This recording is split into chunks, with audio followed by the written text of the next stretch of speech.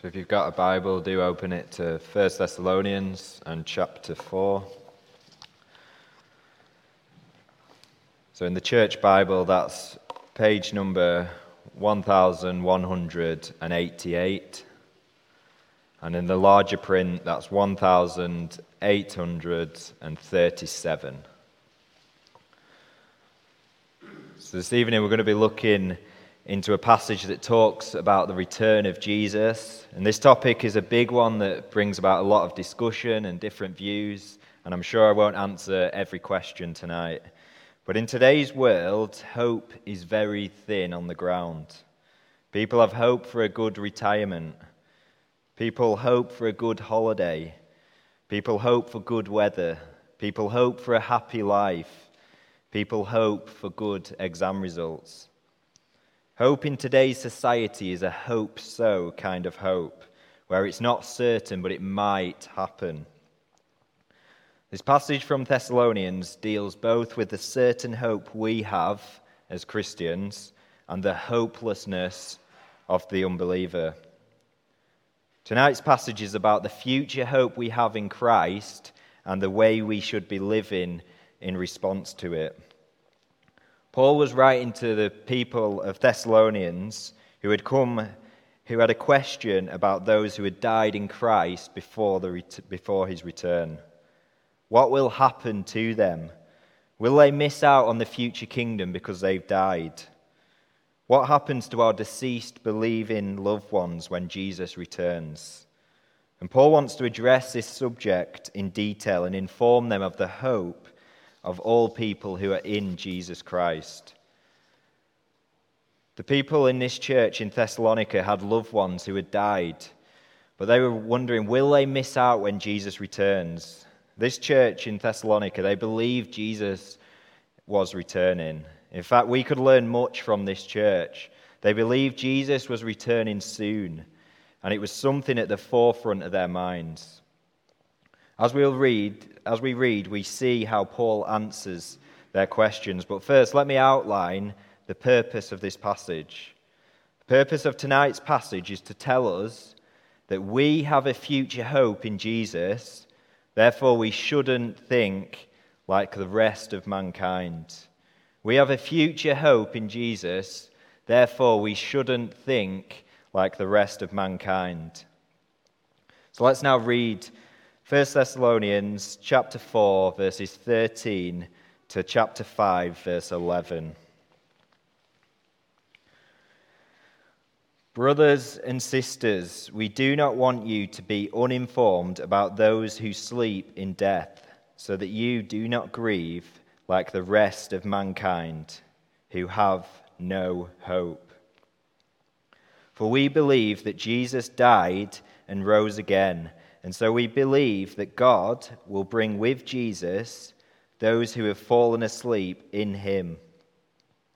According to the Lord's word, we tell you that we who are still alive, who are left until the coming of the Lord, will certainly not precede those who have fallen asleep. For the Lord himself will come down from heaven with a loud command, with the voice of the archangel, and with the trumpet call of God. And the dead in Christ will rise first. After that, we who are still alive and are left will be caught up together with them in the clouds to meet the Lord in the air. And so we will be with the Lord forever. Therefore, encourage one another with these words. Now, brothers and sisters, about the times and dates, we do not need to write to you, for you know very well that the day of the Lord will come like a thief in the night. While people are saying peace and safety, destruction will come on them suddenly, as labor pains on a pregnant woman, and they will not escape. But you, brothers and sisters, are not in darkness so that this day should surprise you like a thief. You are all children of the light and children of the day. We do not belong to the night or to the darkness. So then, let us not be like others who are asleep, but let us be awake and sober. For those who sleep, sleep at night, and those who get drunk at night. But since we belong to the day, let us be sober, putting on faith and love as a breastplate, and the hope of salvation as a helmet. For God did not appoint us to suffer wrath, but receive salvation through our Lord Jesus Christ. He died for us, so that whether we are awake or asleep, we may live together with him. Therefore, encourage one another and build each other up, just as in fact you are doing. This is God's word. So, point number 1, from verses 13 to 18, the return of Christ brings hope. So, verse 13 to 18, the return of Christ brings hope. Paul starts off in verse 13 by stating he doesn't want Christians to be uninformed about those who have died in Christ. Paul is going to address the question of what will happen to believers who have died before Jesus returns. But why does Paul want why does Paul want them to know about the deceased believers? He wants them to know so that they won't grieve like the rest of mankind. Paul is highlighting here that when someone dies who is a Christian, we do grieve. We do have sadness and sorrow because we love them and miss them. But the difference is we don't grieve like the rest of mankind who have no hope. For unbelievers, they grieve and it's the end. Their loved one is gone.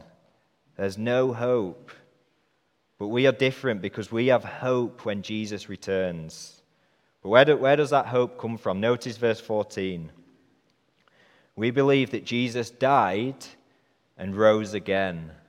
That is our hope. Jesus, he died for our sin and he rose again to beat the grave. Our hope is in a person. We have a Savior in Jesus who has already beaten the grave. Notice what 1 Corinthians 15, verse 20 says. But Christ has indeed been raised from the dead, the firstfruits of those who have fallen asleep. For since death came through a man, the resurrection of the dead comes also through a man. For as in Adam all die, so in Christ all will be made alive. But each in turn, Christ the firstfruits, then when he comes, those who belong to him. Notice that Christ rose again first. He rose again to give us hope and certainty that we one day will rise. It's a little bit like this. Imagine tomorrow you plant 10 seeds in your garden, and after a good few weeks of watering them, you notice 3 of the shoots have come up. Finally, your plants are growing. They're coming through. As you notice 3 of them coming up, you can have confidence that the rest will soon follow. And it's similar with the resurrection of all God's people. Jesus has rose again, the first fruits. Therefore, we can have confidence that one day he will rise.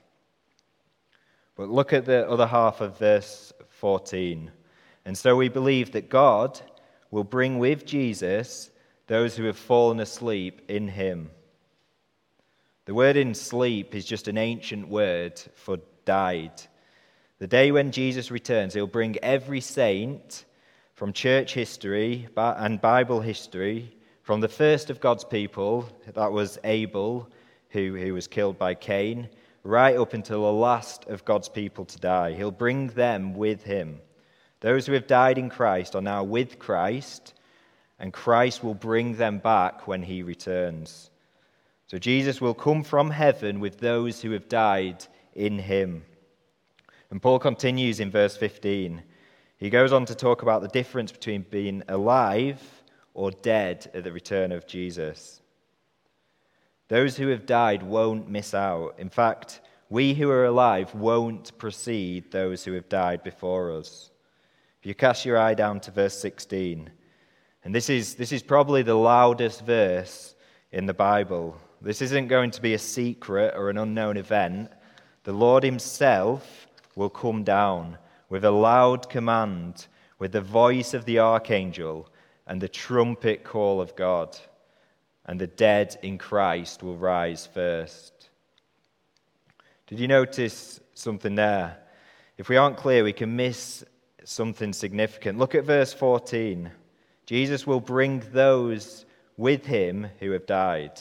And in verse 16, the dead in Christ will rise first. So are the dead coming down with Christ, or are they being raised up to Christ? This is clear, it's both. The dead in Christ will come with Jesus, and then they'll be raised up with new bodies. This is the hope of the resurrection for believers. Then verse 17, we'll be caught up together in the clouds. This will be for those still alive at Jesus' return. They will be raised up in resurrected bodies, an instantaneous event. Notice what 1 Corinthians 15:51 tells us about this. Listen then, I tell you a mystery. We will not all sleep, but we will all be changed. In a flash, in the twinkling of an eye, at the last trumpet. For the trumpet will sound, the dead will be raised imperishable, and we will be changed. This will be a flash, a twinkling of an eye. It will happen quickly. And look what will happen, middle of verse 17. We will meet all God's people.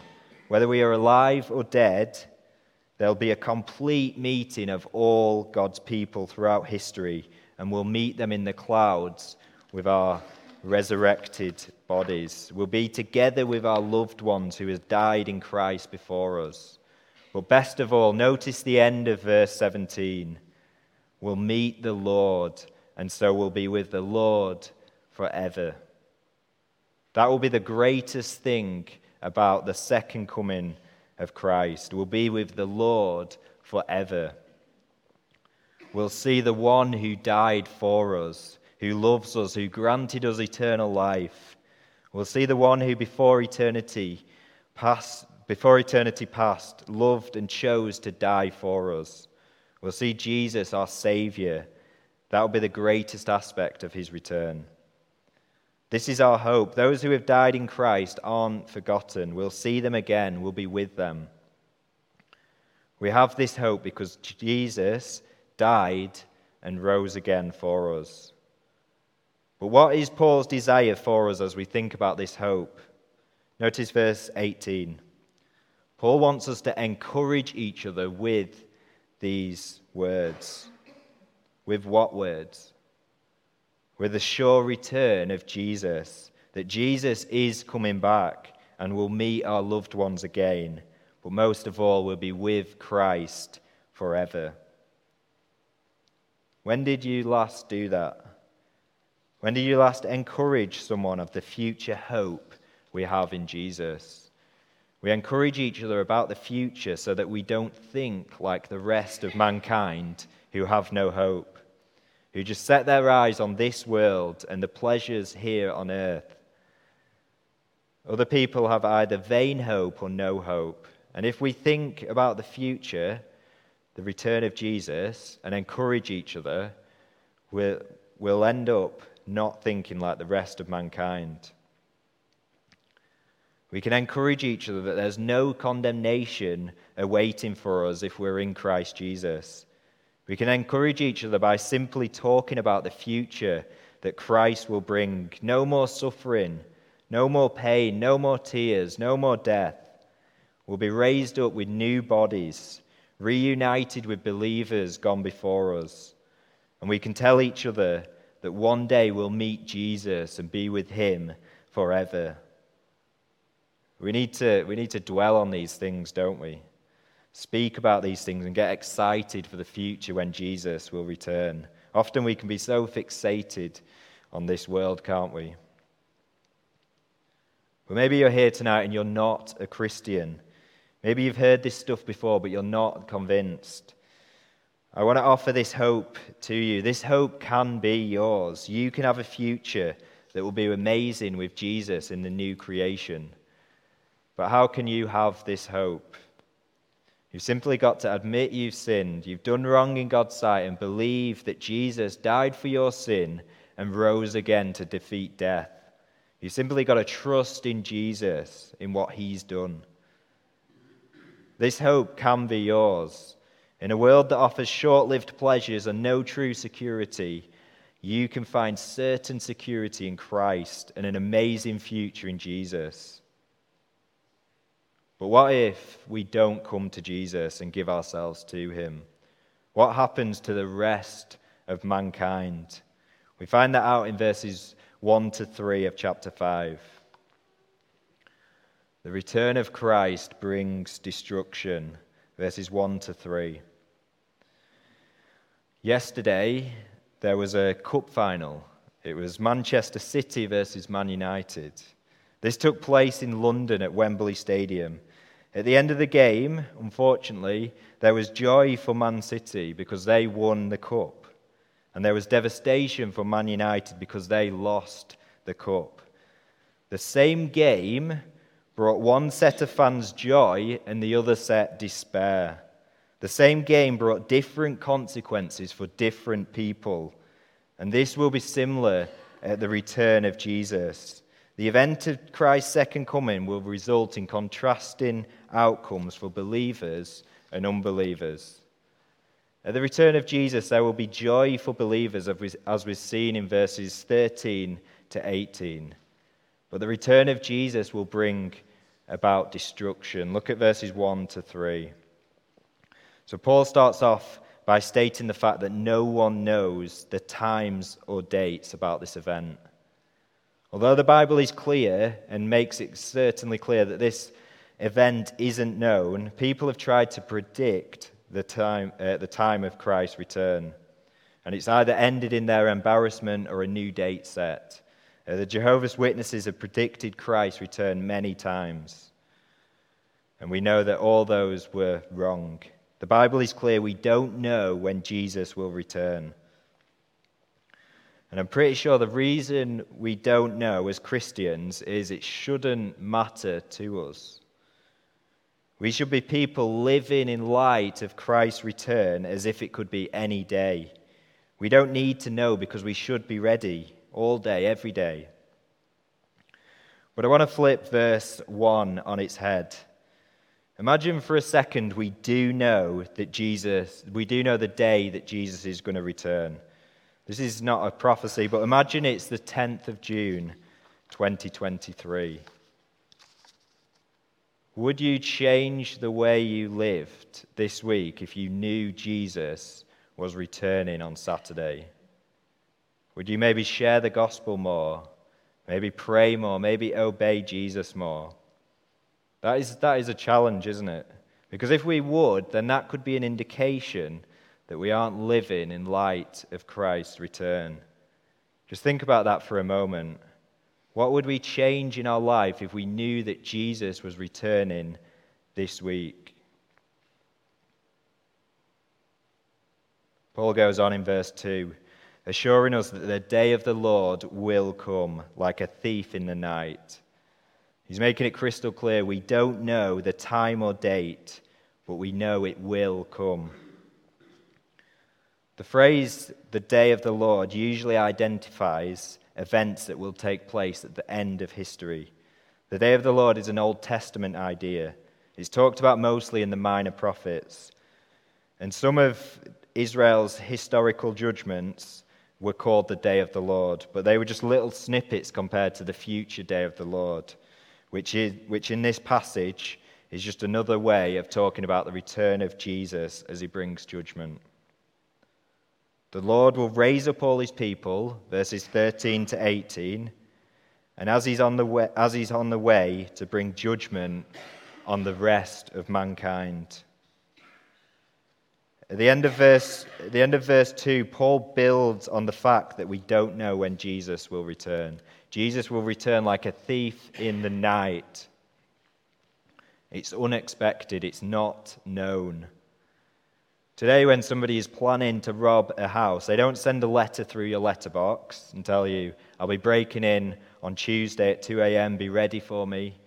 No, a thief comes without notice. And the same will be for Jesus. He'll come as a thief in the night. Notice verse 3. While people are saying peace and safety, destruction will come on them suddenly, as labor pains on a pregnant woman, and they will not escape. Look at the certainty of this. Verse 2, the day of the Lord will come. Verse 3, destruction will come. Paul uses another picture, and it's of a pregnant woman.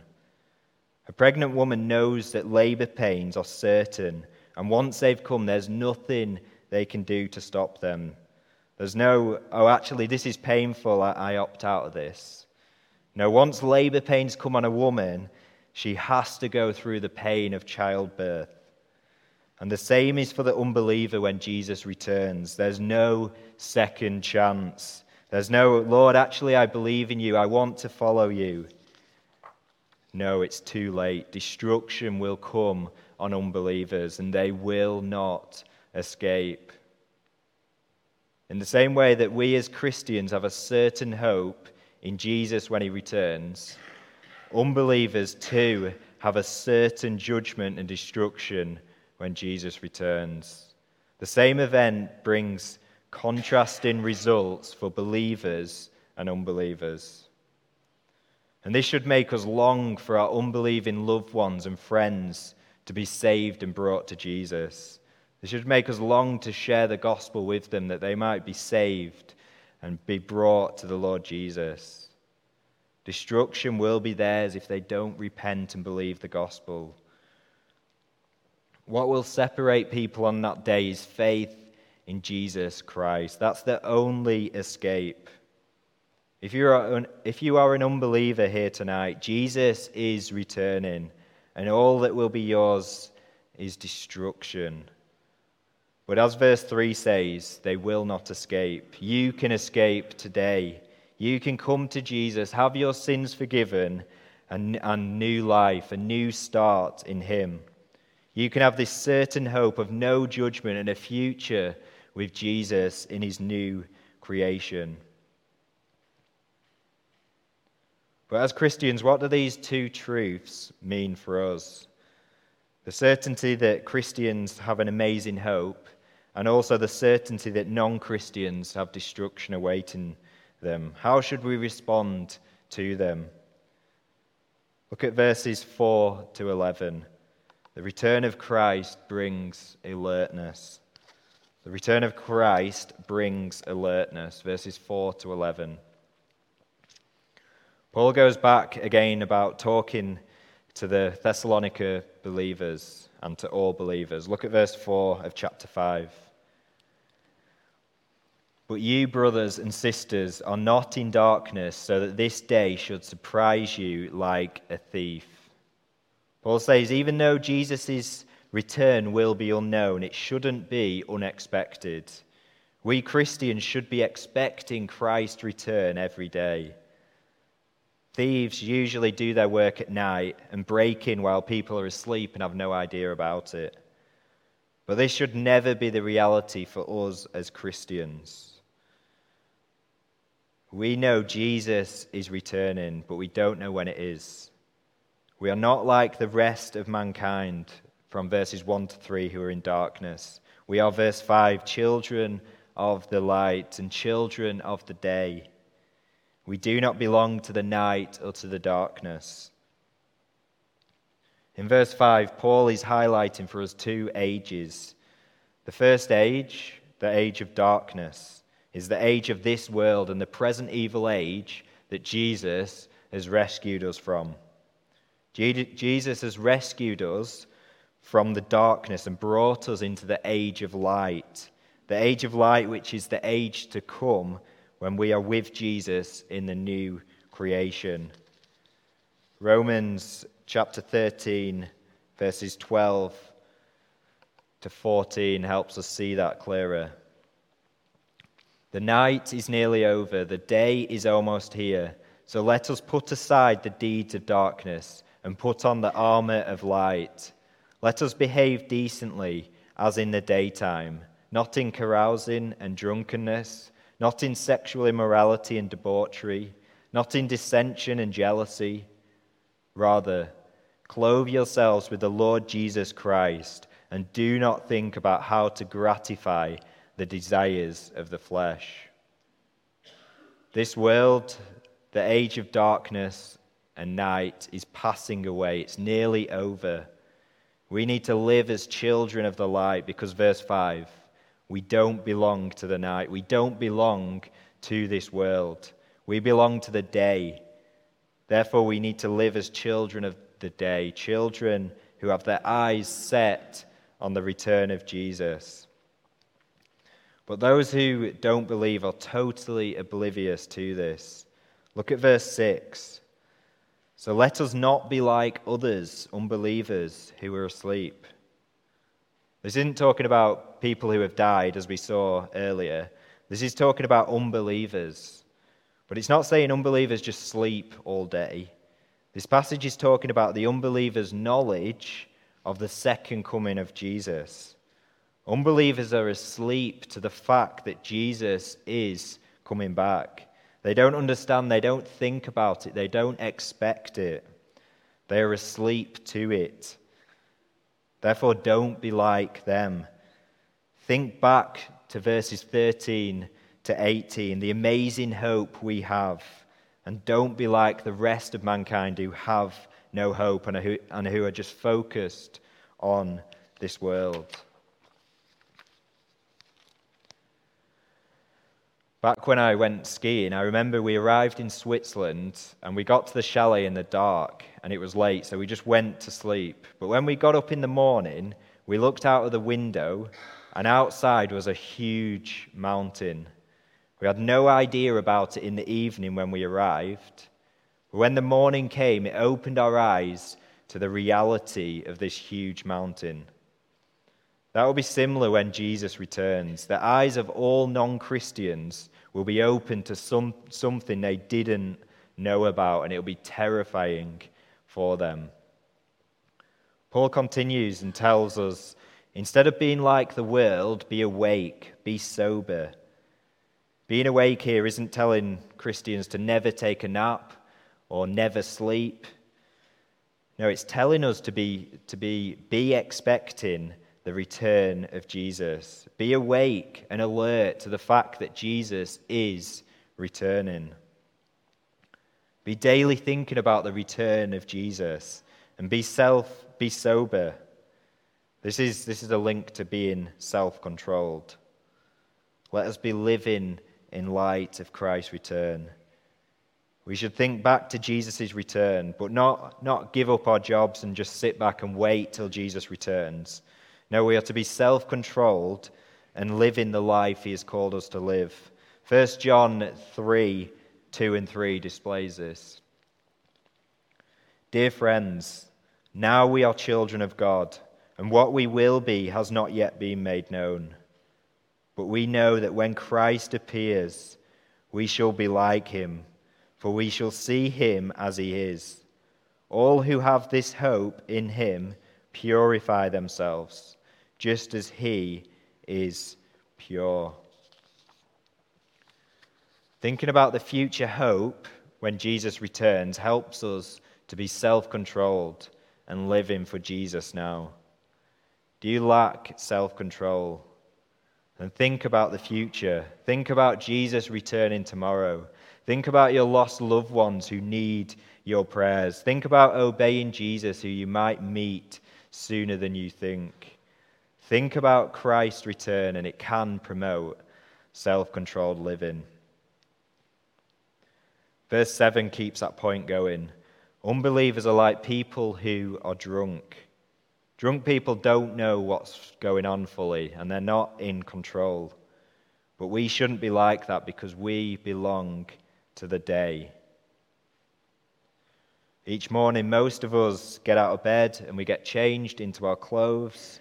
Maybe it might be our uniform or something, but every day we do that. we put on our trousers and our t-shirts or whatever clothes we might be wearing. We do that every day. As Christians, we need to manufacture the same thing. We need to get up in the morning and put on faith, put on love, and put on hope. Notice verse 8. We belong to the day. Therefore, remember each day by faith, Jesus is returning, and by faith, live for him. By faith, believing that he is returning and he will bring us into his new creation one day. Putting on the love that Christ has for us, knowing that in Christ we are dearly loved children. Putting on the love that we have from God, reminding ourselves of it. And as this whole passage has talked about, reminding ourselves to put on hope. The hope we have beyond the grave in Jesus. Faith, love, and hope. These are things we already have from God. They aren't things we need to work up. They are things we need to put on. Why should we put them on? Look at verse 9. They are reality for us. If we are Christians, God did not appoint us to suffer wrath, but to receive salvation through our Lord Jesus Christ. Therefore, we shouldn't think like the rest of mankind, because in Jesus we have a hope after this life. Verse 10 continues, Jesus died for us, so that whether we are awake or asleep, we may live together with him.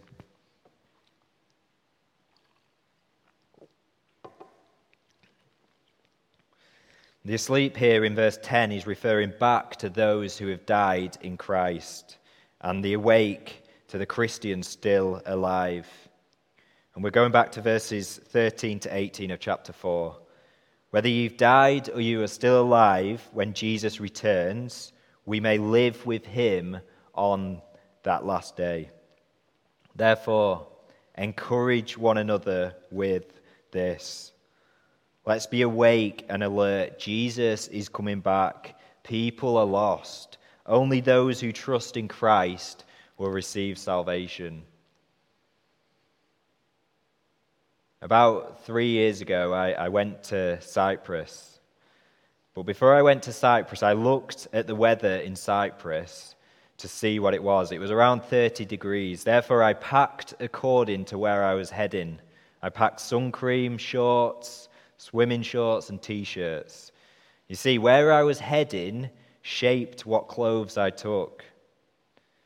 This is similar to what Paul is saying here. Look where you are heading, verse 13 to 18 of chapter 4, and let that shape how you live. This is where you are heading, because this is who you are. We belong to the day. Therefore, live out who you are. But maybe as we've looked at Christ's return, it's time for us to repair our relationship with God and have him restore us. Colossians 3, 1-4 helps us do that. Since then you have been raised with Christ, set your hearts on things above, where Christ is, seated at the right hand of God. Set your minds on things above, not earthly things, for you died, and your life is now hidden with Christ in God. When Christ, who is your life, appears, then you also will appear with him in glory. Seek after Christ. Look at him. Set our whole being on knowing and worshipping him with our lives. Also, I wonder, when did we last think about the future hope we have in Jesus?